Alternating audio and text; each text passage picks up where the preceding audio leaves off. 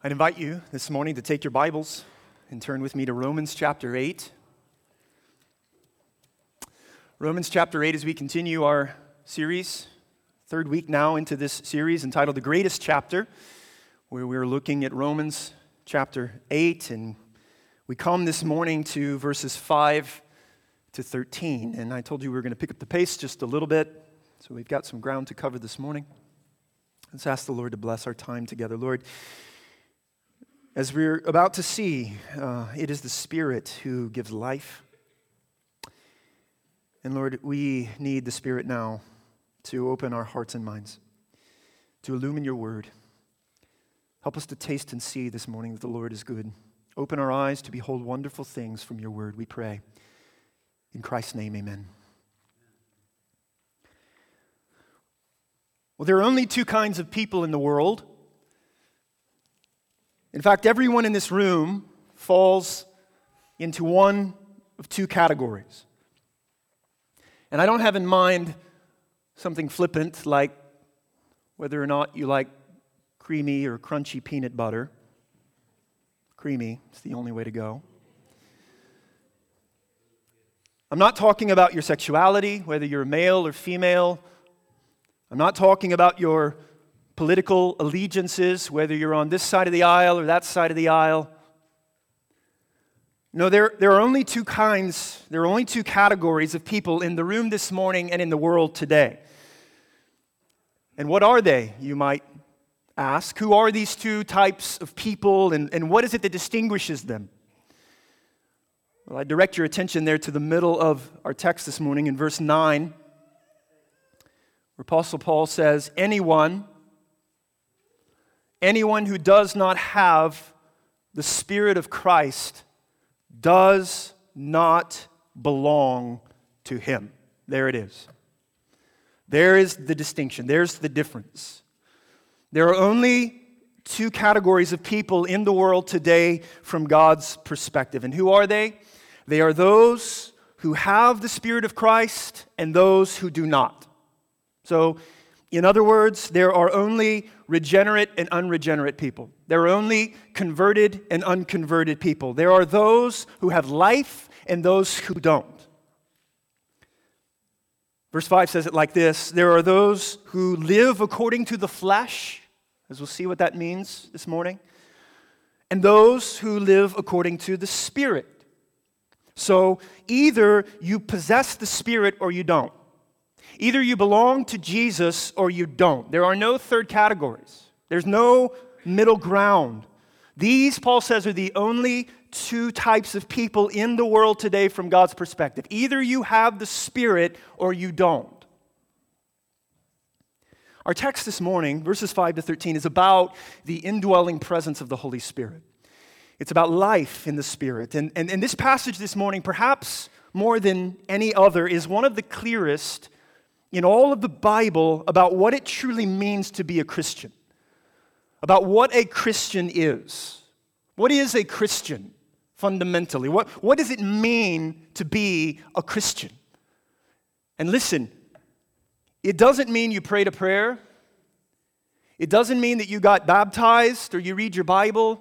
It doesn't mean you're a member of a church or a member of a small group.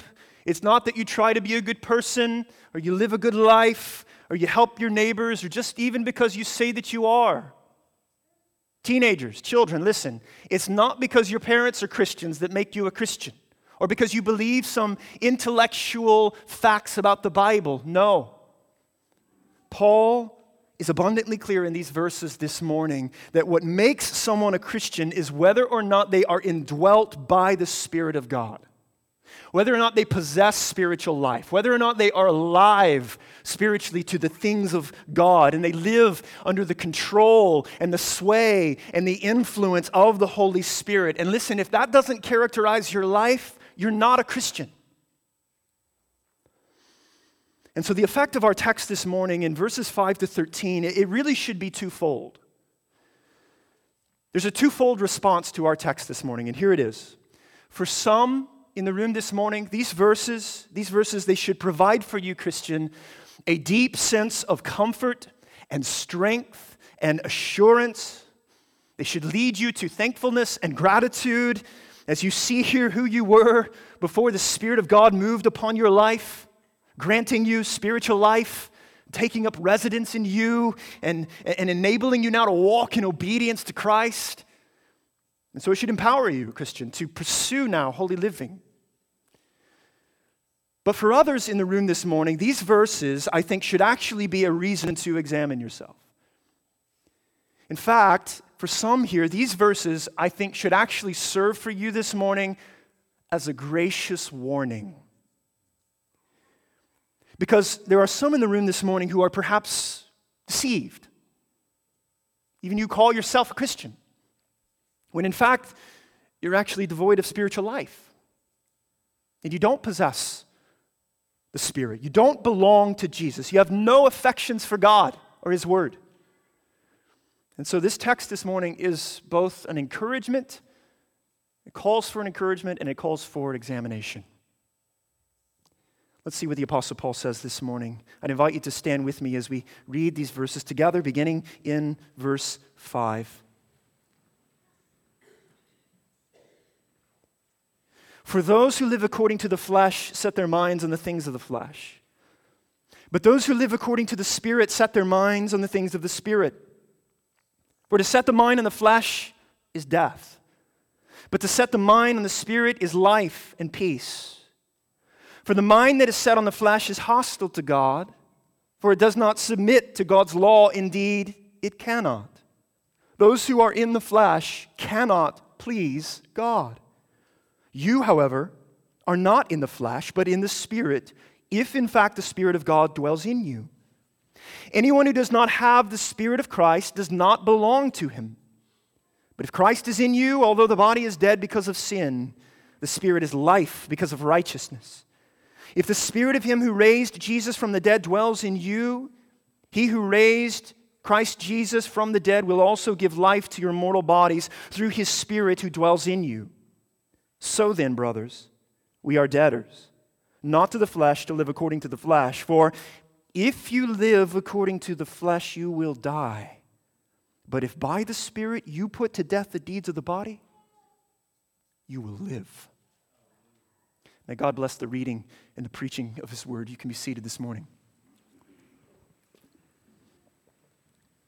I shared with you, remember, a couple of weeks ago, as we began this study, that there are really two great themes in this chapter. There's a lot of sub-themes, but there's really kind of two overarching themes in this chapter. And those themes were, if you remember, I told you, the work of the Holy Spirit and the security of the believer.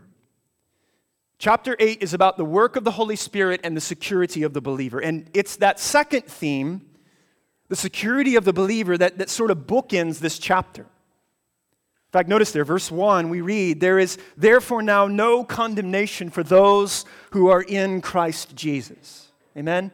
That because of the work of Jesus, because the sinless Son of God was punished for my sin, He died in my place, He took on human flesh so that my sin could be condemned in His flesh on the cross. Verse 3, I now have been declared righteous, justified, sins forgiven through faith in Him. And now there's hanging over my life this banner now of no condemnation. Praise God.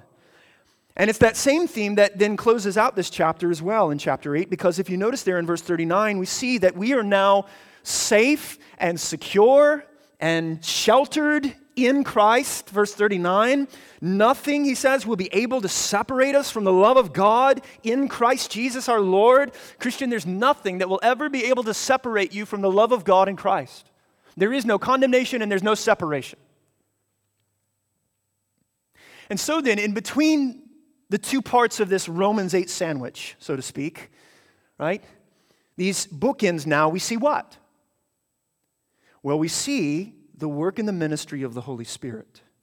In fact, I told you that the name of the Spirit is mentioned some 20 times here in this chapter. So this is about the work of the Spirit now in us, empowering us, enabling us, saving us, sanctifying us, assuring us. And so the Christian life then, it's something that's completely supernatural, right? It's something that's done in us. It's something that's done to us. It's a supernatural work of the Spirit, and it's about the Spirit's work now in us. In fact, what you see in chapter 8 is that there's really no explicit imperatives. There's no real commands here, blatant commands we see anywhere in these verses. This is a work that is His work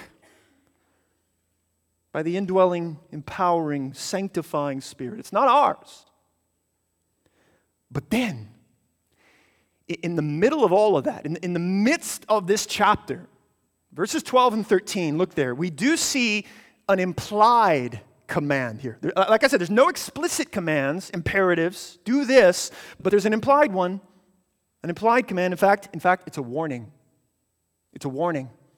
Look there at verses 12 and 13. Look what he says. So then, brothers, we are debtors, not to the flesh, to live according to the flesh, for if you live according to the flesh, you will die. But if by the Spirit you put to death the deeds of the body, you will live. So what's the warning? The warning is death. Death. And this death that Paul describes here, it isn't physical death. No, instead, this death is spiritual death. It's eternal death. It's death forever in hell. Now, how do we know that? Well, because notice that this death in verse 13 is only for those who live according to the flesh. While on the other hand, verse 13, those who put to death the deeds of the body, that's the implied command, they, however, will live. And this life, it's eternal life. It's life forevermore. And so notice that right here in the midst of this amazing chapter about eternal security, in the midst of this chapter here about the working of God the Holy Spirit in us through His ministry of sanctifying us, notice there is this implied command, this implied warning that if we do not put to death the deeds of the body, if we live, as Paul says, according to the flesh, then there is only death and judgment and condemnation. Anyone else feel the tension here this morning? Is my salvation, is my eternal security conditional upon what I do? And it's here, beloved, that we see the vitally important connection. And I'll just continue to hammer it again. As I'll say it again, we see the important connection between our justification, our legal standing with God, and our sanctification, the ongoing work of the Spirit in our lives, conforming us to the image of Jesus Christ. That we can't separate the two. Meaning that you can't experience justification and not at the same time experience ongoing sanctification. There must be growth. There must be change. There must be transformation. And in our text this morning, we see why. It's because of the indwelling presence of the Spirit in the life of a Christian. When He moves in, when He takes over, things happen. Things change. 3 points this morning I want you to see. And they all begin with C. So, you're welcome. First, we're going to see the contrast of the flesh and spirit, verses 5 to 8. Second, we're going to see the confirmation of the Spirit, verses 9 to 11. And then finally, we're going to see the call to those of the Spirit in verses 12 to 13. So the contrast, the confirmation, and the call. And most of my time is going to be spent on points 1 and 2. And then I'm going to come back to point 3 next week. So first, the contrast of flesh and spirit in verses 5 to 8. Notice there, in verses 5 to 8, they are the continuation from Paul's argument of what he began last week there in verse 4. And the reason we know that is because we see that little word there, for, or because, that begins verse 5. Paul's connecting them here. So, where, if you remember last week, we saw in verse 4 that God has now justified us in His Son in order that He might now sanctify us by His Spirit. And so, verses 1 to 3, we see in chapter 8 that we see what God has done, this work in Christ on our behalf. Why? Look at verse 4. In order that, the righteous requirement of the law might be fulfilled in us who walk not according to the flesh, but according to the Spirit. So God's aim for you, Christian, is your sanctification. This is His goal for you. And His goal, His aim, Paul says, is that we would now, verse 4, notice, fulfill the righteous requirement of the law. Can a Christian fulfill the righteous requirement of God's law? Can they? And I said to you last week, yes. Christian, you can fulfill the law of God. And if you remember, I asked last week, what is the righteous requirement of the law? In fact, even in our small group last week, someone said, Joshua, when you asked that question, what is the righteous requirement of the law? My first initial response, they said, was what? Perfection. That perfection is the righteous requirement of the law, right? And while I don't dismiss that to be true, that the law must be kept perfectly, which is why we need the perfect obedience of Christ, amen? That's not what Paul has in mind here. Verse 4, what is the righteous requirement of the law? And I told you last week, it's love. Love is the righteous requirement of the law. Romans chapter 13, verse 8, if you look there, we see the one who loves another has fulfilled the law. Chapter 13, verse 10, therefore, love is the fulfilling of the law. Loving God, loving neighbor fulfills the law of God. And this is only possible, Christian, according to chapter 8, verse 4, for those who walk, who live, not according to the flesh, Paul says, but according to the Spirit.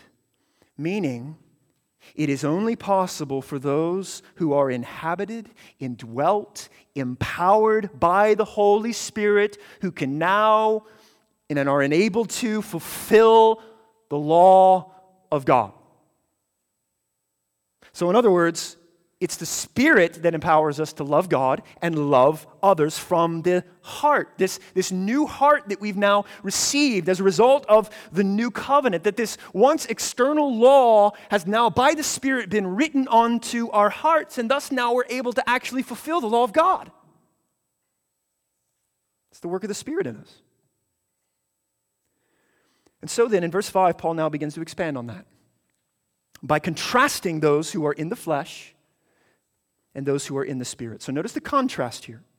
He's going to show us why it is those in the flesh can't fulfill the law, while those in the Spirit can fulfill the law. Notice the contrast here. Look again, verse 5 to 8. Let me read them again. For those who live according to the flesh set their minds on the things of the flesh. But those who live according to the Spirit set their minds on the things of the Spirit. For to set the mind on the flesh is death, but to set the mind on the Spirit is life and peace. For the mind that is set on the flesh is hostile to God, for it does not submit to God's law. Indeed, it cannot. Those who are in the flesh cannot please God. Now let's be clear here. In these verses 5 to 8, what Paul is doing in these verses is he's showing us two different types of people. Remember, as I said at the beginning, two categories, two natures, two realms. And every person in the world, every person in this room, every person that you'll pass on the street tomorrow falls into one of these two categories. You're either, Paul says, in the flesh or you're in the Spirit. So Paul isn't describing here the Christian's inward struggle that they face with temptation of the flesh to sin. He's not talking about sometimes, Christian, you're in the flesh and sometimes you're in the Spirit. No. He's going to get to some of that later on in verses 12 and 13, the struggle, this inward struggle with sin for the Christian. No, but here what he's doing, this is a contrast between two categories of humanity. And to be a Christian means that you've been transferred from one category to the other. You've been transferred from the flesh to the Spirit. So first notice these two types of people here. Look there, verse 5. those who live according to the flesh, he says, and those who live according to the Spirit. So notice here these two basic natures. The nature of the Christian, he lives according to the Spirit, and the nature of the non-Christian, he lives according to the flesh. Now, it might be helpful if we define some terms here, right? So, for example, verse 5, what does Paul mean when he says those in the flesh? What's the flesh that he's talking about here? Well, just to be clear, he's not talking about your skin. He's not talking about your physical body, right? Or your muscles, or, what could be muscles in my case, right?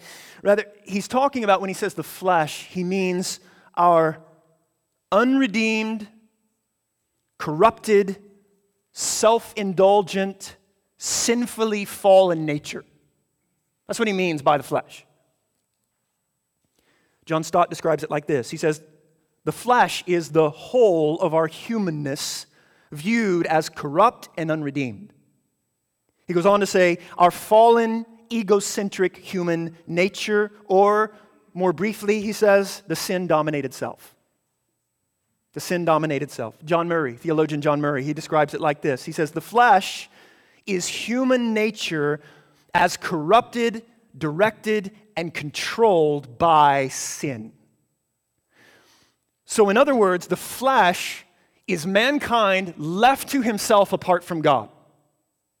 The flesh is mankind apart from the intervening work of the Holy Spirit. That's the flesh. While on the other hand, look there, verse 5, those who live according to the Spirit means those who are inhabited and indwelt by the Holy Spirit. That's why the S is capitalized there in verse 5. This is God the Spirit, who at the moment of your conversion, Christian, at the moment when you hear the gospel and you respond in faith to Jesus Christ, the Spirit came in and He regenerated you and He indwelt you. And notice verse 5, he says, that those who are in each of these two realms, these two natures, whether that be the flesh or the Spirit, notice, Paul says look what he says, live according to that nature. They live according to that realm. So this is present, ongoing action. In fact, if you're reading from the New American Standard, it translates verse 5, they are according to the flesh or the Spirit. Meaning that this is more about a person's nature than it is something about occasional behavior. You see what I'm saying? So it means that their lives, their lifestyles, their basic orientation and disposition are determined and directed and influenced either by the flesh or by the Spirit. Meaning, listen, a Christian cannot live according to the flesh, and neither can a non-Christian live according to the Spirit. Sinclair Ferguson says, a fleshly Christian is an unthinkable contradiction. So if you are in the flesh then, and perhaps that describes some of you here this morning, right now, where you sit, you are in the flesh, unregenerate. If you are in the flesh, then your life right now is being determined by your unredeemed, corrupt nature. You live purely by a worldly orientation. But if you're in the Spirit, Paul says, then your life is going to be marked and guided by the one living under the control and values and influence of the Spirit. It's a life dominated by the Spirit. So let me ask you, does that describe you? Does that describe your life? Which of these describes your life? Someone who is directed and controlled and influenced by the flesh or by the Spirit? In fact, Paul is going to go on here now to elaborate on how these two natures, the flesh and the Spirit, will inevitably determine three things about you. Three things about your life. Notice he continues the contrast there in verses 5 to 8. Look there first. Notice first he says the contrast between our mindsets. Our mindsets. Look there, verse 5. Those who live according to the flesh set their minds on the things of the flesh. But those who live according to the Spirit set their minds on the things of the Spirit. In other words, Paul is saying, what? Our nature determines our mindset. Not the other way around. So he's not saying we are like this because we think like this. He says we think like this. Why? Because this is who you are by nature. Now the word mind there, look at verse 5, or to set the mind, verse 6, it doesn't really capture Paul's idea most effectively here because the English doesn't really have a word for this. This isn't something, don't be confused, this isn't something purely mental when he says the mind here. No, verse 5, to set your mind, here's what it means. It means your basic attitude. It means the orientation and bent of your life. It means the pattern of your thinking. It means the lifestyle that you pursue. It means the affections of your heart. It means the direction of your will.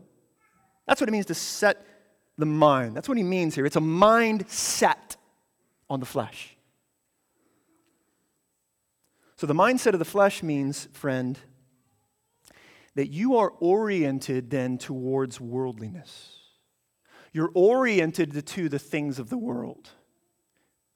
You see, when we hear that word flesh, right, we often tend to think that it really just means kind of sensual, sexual pleasures, don't we? That's what we often think of when we hear that word flesh. But really, it's just someone who's worldly minded,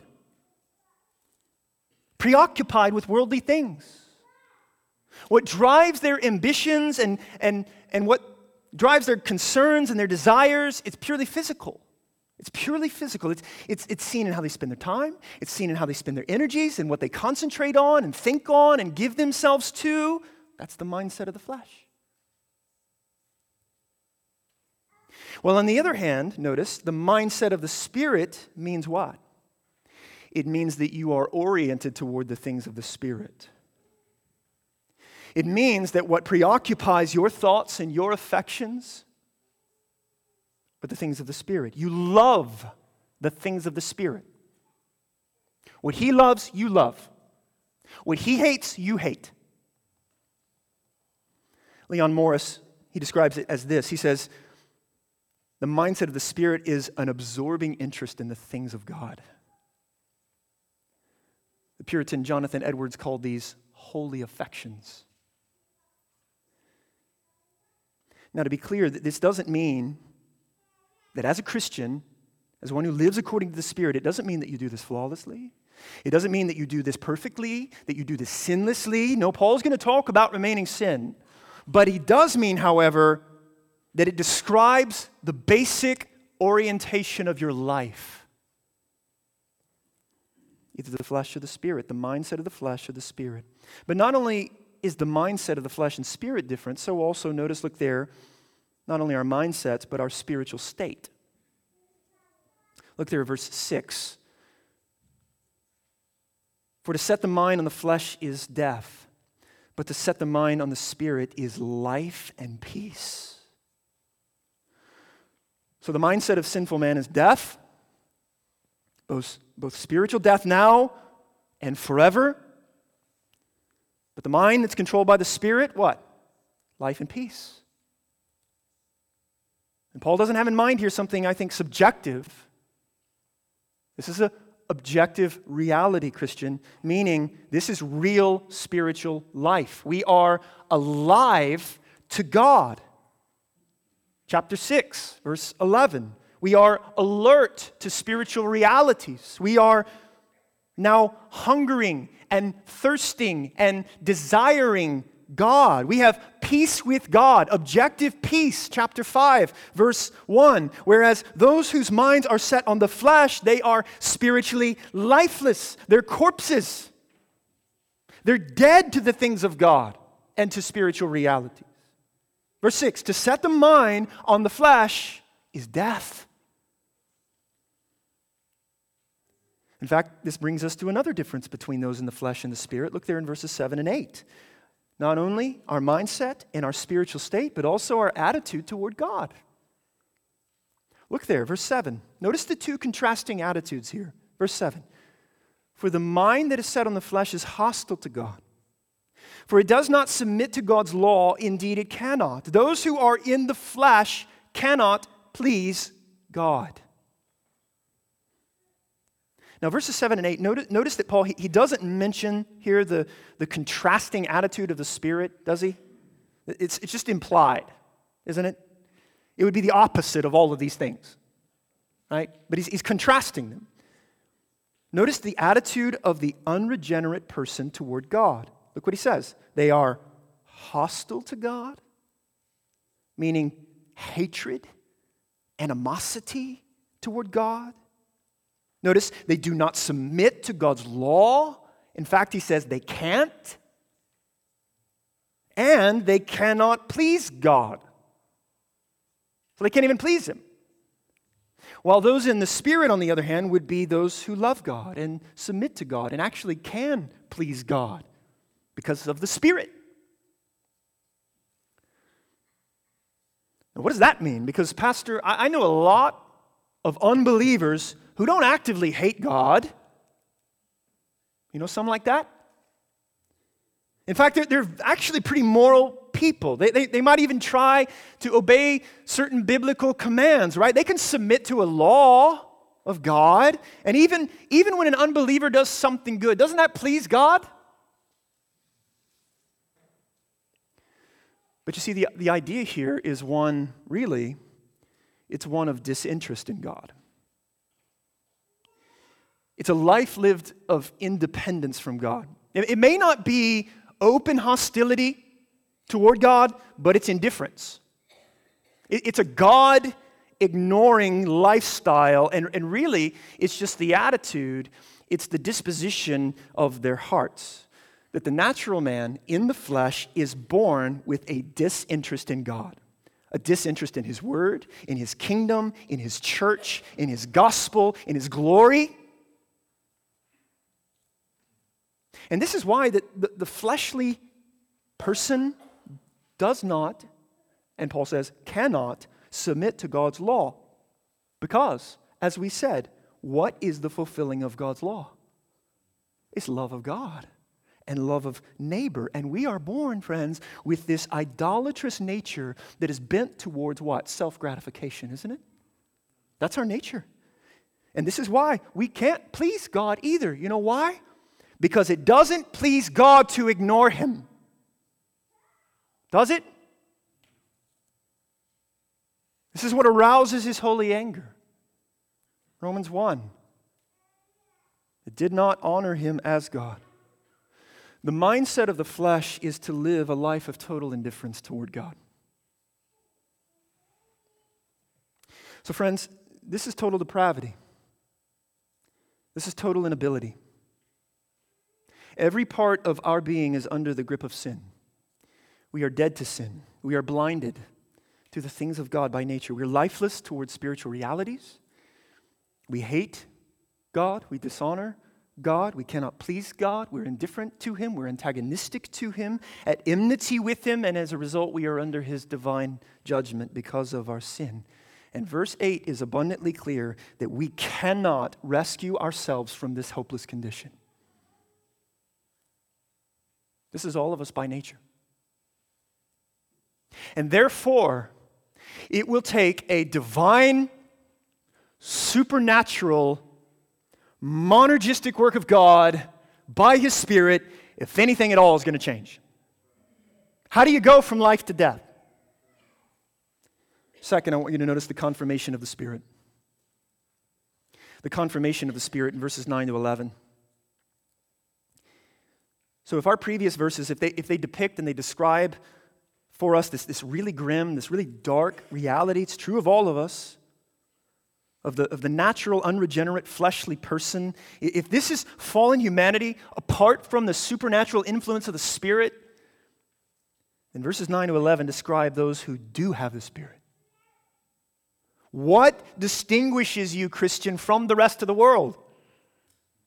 Look there. Notice verse 9 to 11. Let me read them again. You, however. So notice the abrupt shift now. You, however, are not in the flesh, but in the Spirit, if in fact the Spirit of God dwells in you.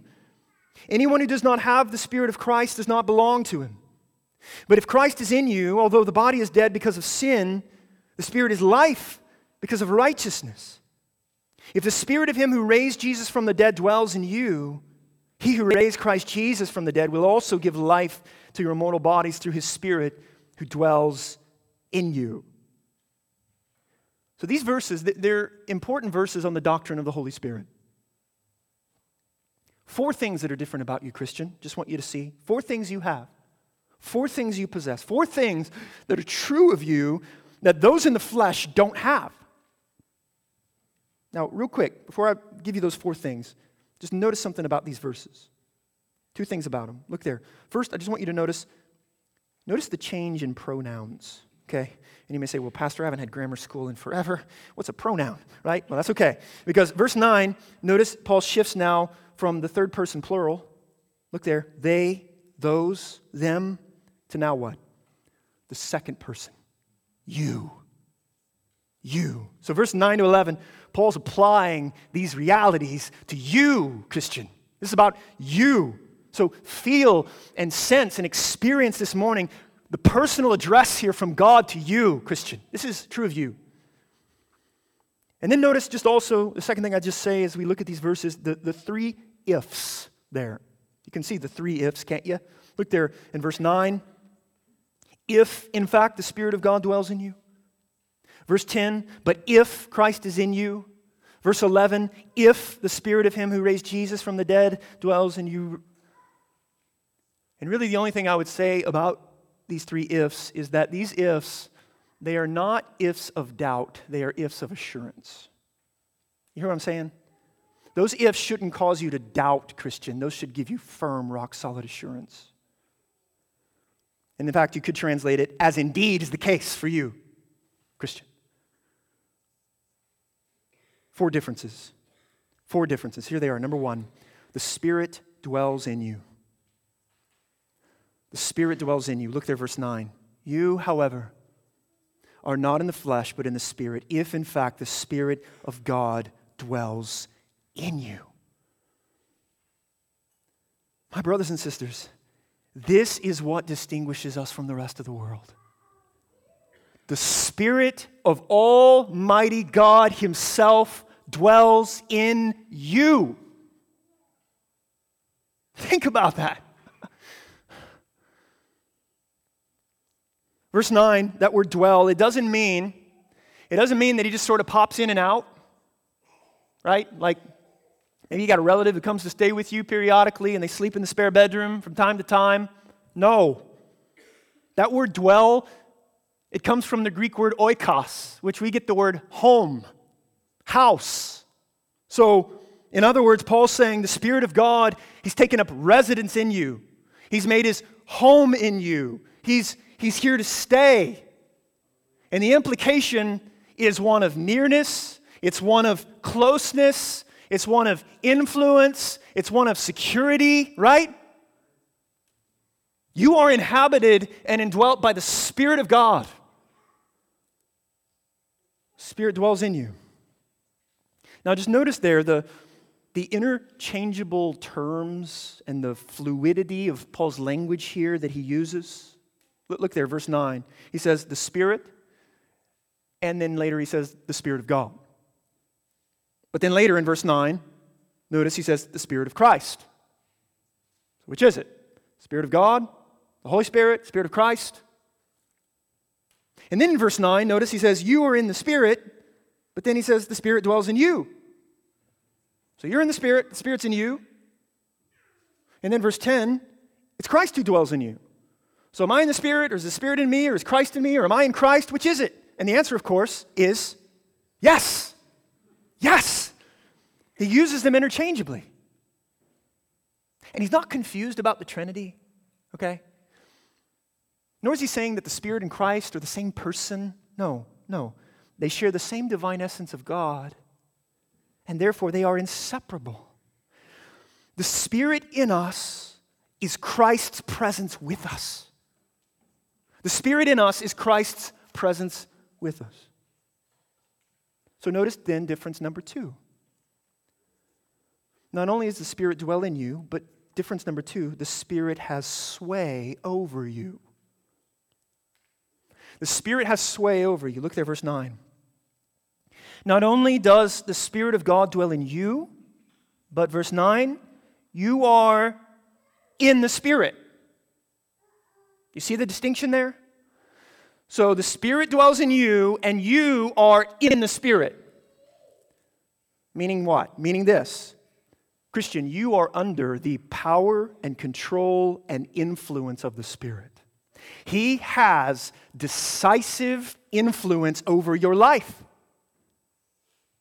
As one pastor said, he said, he's not just outside barking commands at us, trying to influence us. He is inside of us working a new heart, conforming us to Christ and causing us to delight in and obey His commands. And that's the work of the Spirit in you, Christian, because you are in the Spirit. And so let that give you assurance this morning that if you are in the Spirit, if you're under the sway and the control of the Spirit, then notice there in verse 9, the promise is, in fact, then the Spirit of God dwells in you. Difference number 3. You belong to Christ. You belong to Christ. Look there, verse 9. Anyone who does not have the Spirit of Christ does not belong to Him. Right? Or to state it positively then, what? If you have the Spirit, if you possess the Spirit, then what? You belong to Christ. He inhabits you and He owns you. You belong to Him. 1 Corinthians 6 is why Paul says in 1 Corinthians 6, or do you not know that your body is a temple of the Holy Spirit within you, whom you have from God? You are not your own. You were bought with a price. Christ bought you, Christian, and you belong to Him. And that truth, it should give you such great assurance. It should give you such great security, Christian, because Jesus says in John 10, no one will be able to snatch them from my hand. I own them. They are mine. You are His possession. And this verse, I think it should lay to rest any theology, listen, any theology that says that the Spirit is something that you possess post-conversion, right? That you get later on. No, if you don't have the Spirit, you don't belong to Christ. So we're inhabited by the Spirit. We're under the control or the sway of the Spirit. We belong to the Spirit. Final difference, difference number 4. You have resurrection life now and in the life to come. You have resurrection life now and in the life to come. Look there, verses 10 and 11. But if Christ is in you, although the body is dead because of sin, the Spirit is life because of righteousness. If the Spirit of Him who raised Jesus from the dead dwells in you, He who raised Christ Jesus from the dead will also give life to your mortal bodies through the Spirit who dwells in you. So verse 10, notice, Christian, you have resurrection life now. He says, but if the Spirit is in you, if Christ is in you, although the body is dead because of sin, meaning our physical bodies will die, our earthly bodies, they're going to decay, they're going to deteriorate and die. That's all the result of living in a fallen world. Because of sin, the body will die. However, we have the Spirit in us now. And therefore, verse 10, although the body is dead because of sin, the Spirit is life because of righteousness. And thus we have life now. We experience life now. We have no condemnation now. You are alive right now to God because of righteousness, because you've been declared righteous through Jesus Christ, and there's no condemnation, and now you have spiritual life now. Though you die. I find myself thinking more about death now than I used to. Maybe that's just what happens as you start to get older. Teenagers, you don't really think about death much, like you should. But I think you do as you get older, and you also, can I get some amens here? You also, I think, begin to feel the effects of age, don't you? Amen. In fact, I've noticed that as I'm getting older, I can actually hurt myself just by getting out of bed in the morning, right? I mean, I have this love-hate relationship with those Facebook memories that say like 8 years ago on this day, right? Why? Because I just think to myself, man, I'm looking older. Maybe that's what children and ministry will do to you. But what does Paul say? 2 Corinthians 4. Though our outer self is wasting away, our inner self is being renewed day by day. Amen? We have spiritual life now. And, verse 11, we have resurrection life to come. Look there, verse 11. If the spirit of him who raised Jesus from the dead dwells in you, if you have the indwelling presence of the Holy Spirit, Christian, if he's in you, he who raised Christ Jesus from the dead will also give life to your mortal bodies through his Spirit who dwells in you. Verse 11, notice, it focuses here on the believer's future security. Amen? The Spirit is in us now. If the Spirit of him who raised Jesus from the dead dwells in you now, the Spirit is in us now, assuring us, guaranteeing us, promising us, notice, of this future, glorious, eternal resurrection reality to come. So the indwelling then, it's the prerequisite of the resurrection, right? That's what it is. We are assured of a future resurrection now because of the indwelling presence of the Holy Spirit. That's what a down payment is, right? A down payment is money up front, you get it now, and the rest is coming.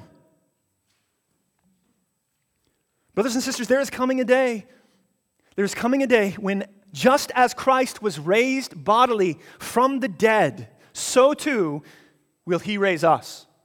He will raise us. And if Christ has been raised from the dead, and we believe he has, amen, right? I mean, our whole belief hinges on that he's been raised from the dead.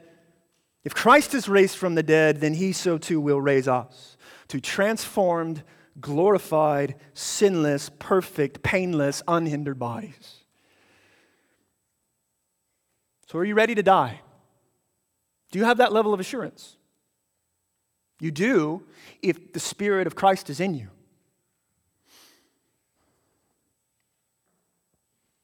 I need to wrap it up.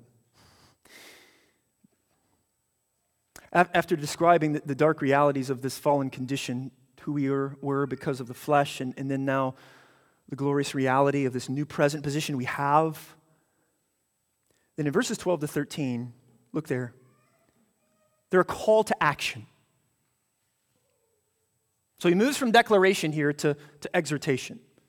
From who we are and what we have to now what we're to do now.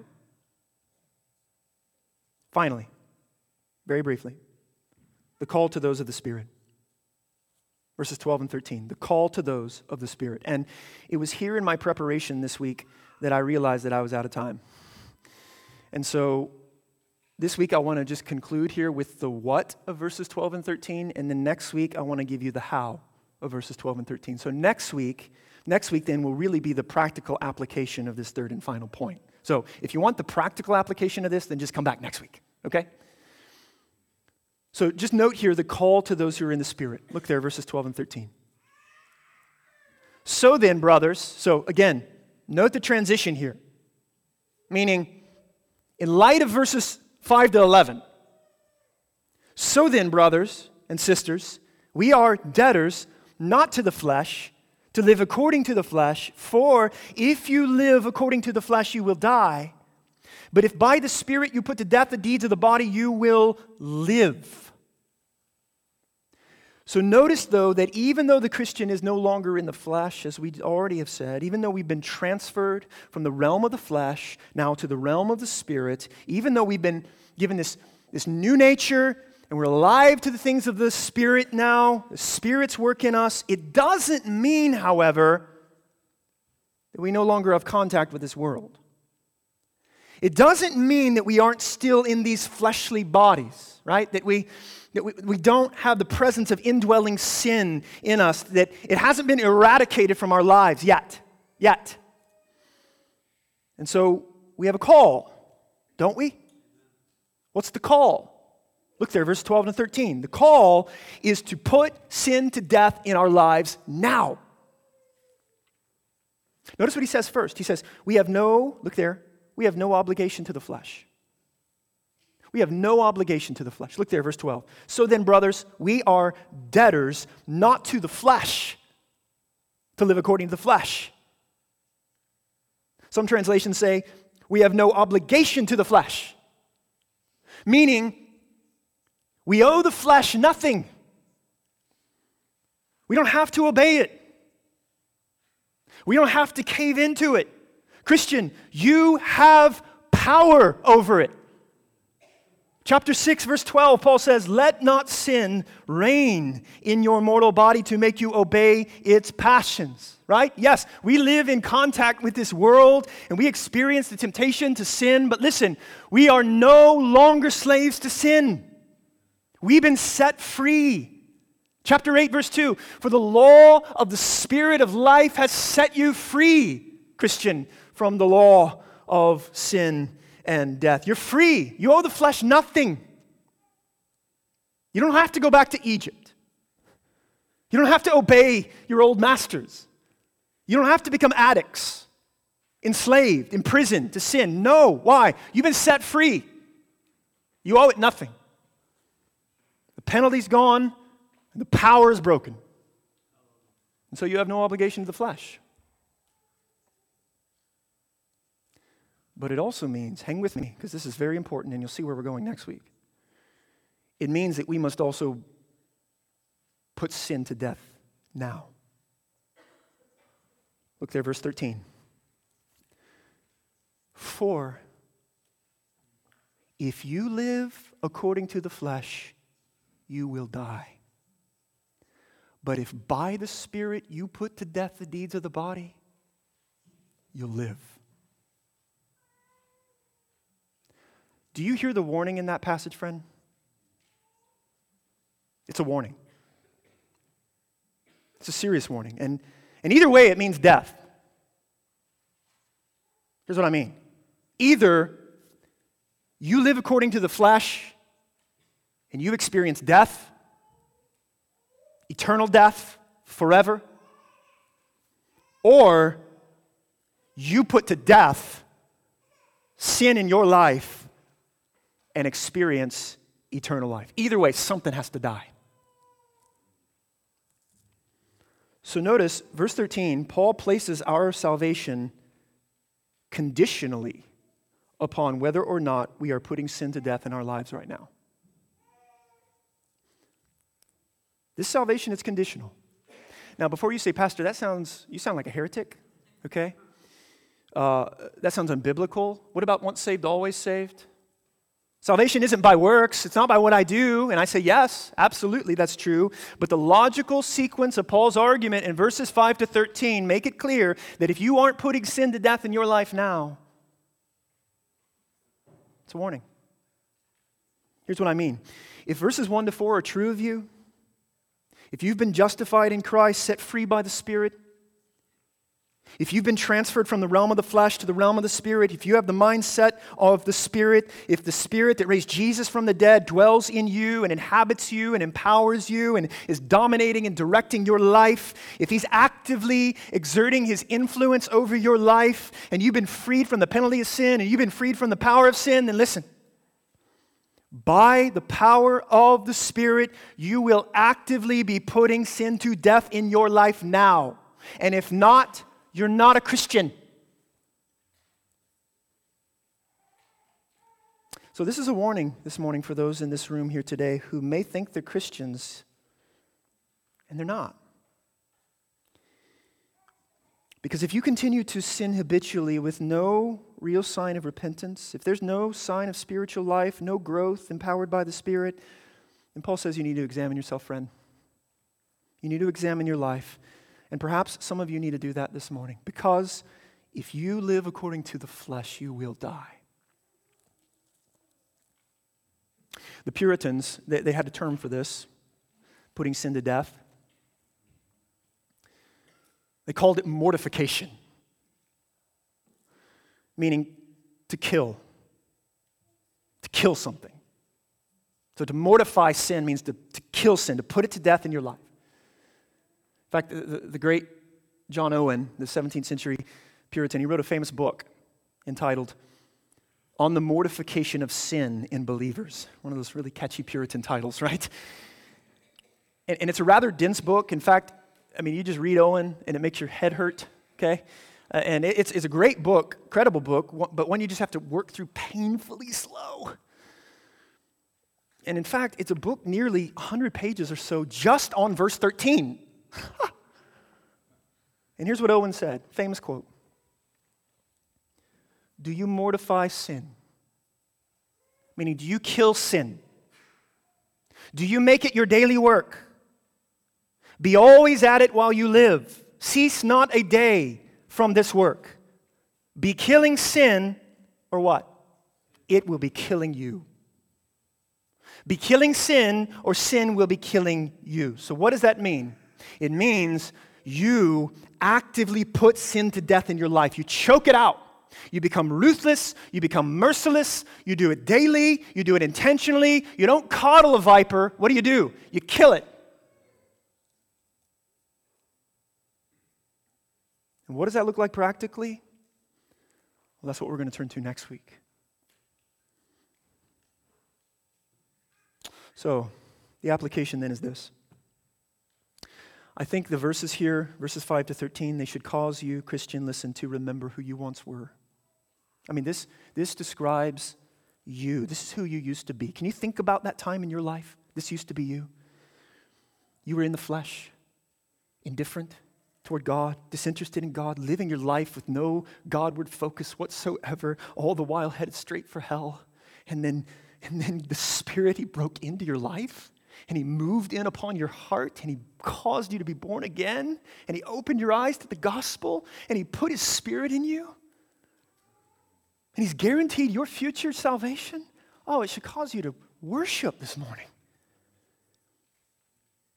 And I think the application also is, it's a call to examine yourself now.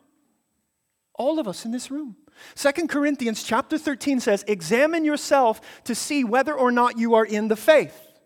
So listen, it's good from time to time to take stock of your life, to look inward, and to examine your life.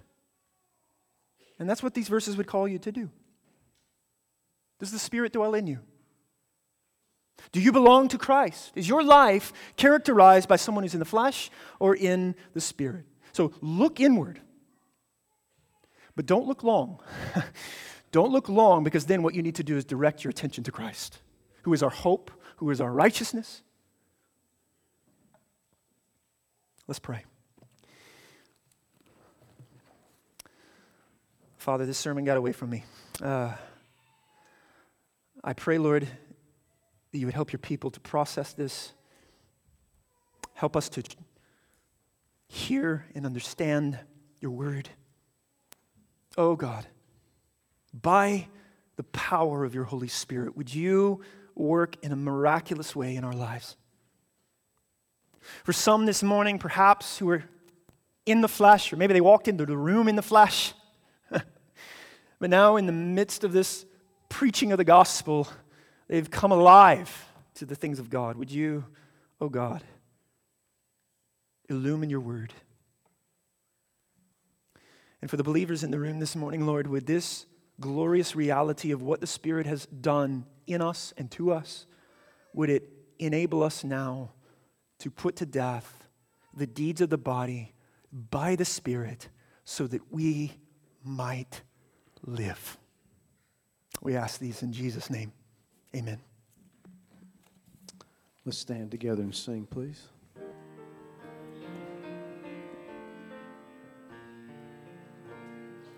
Wonderful.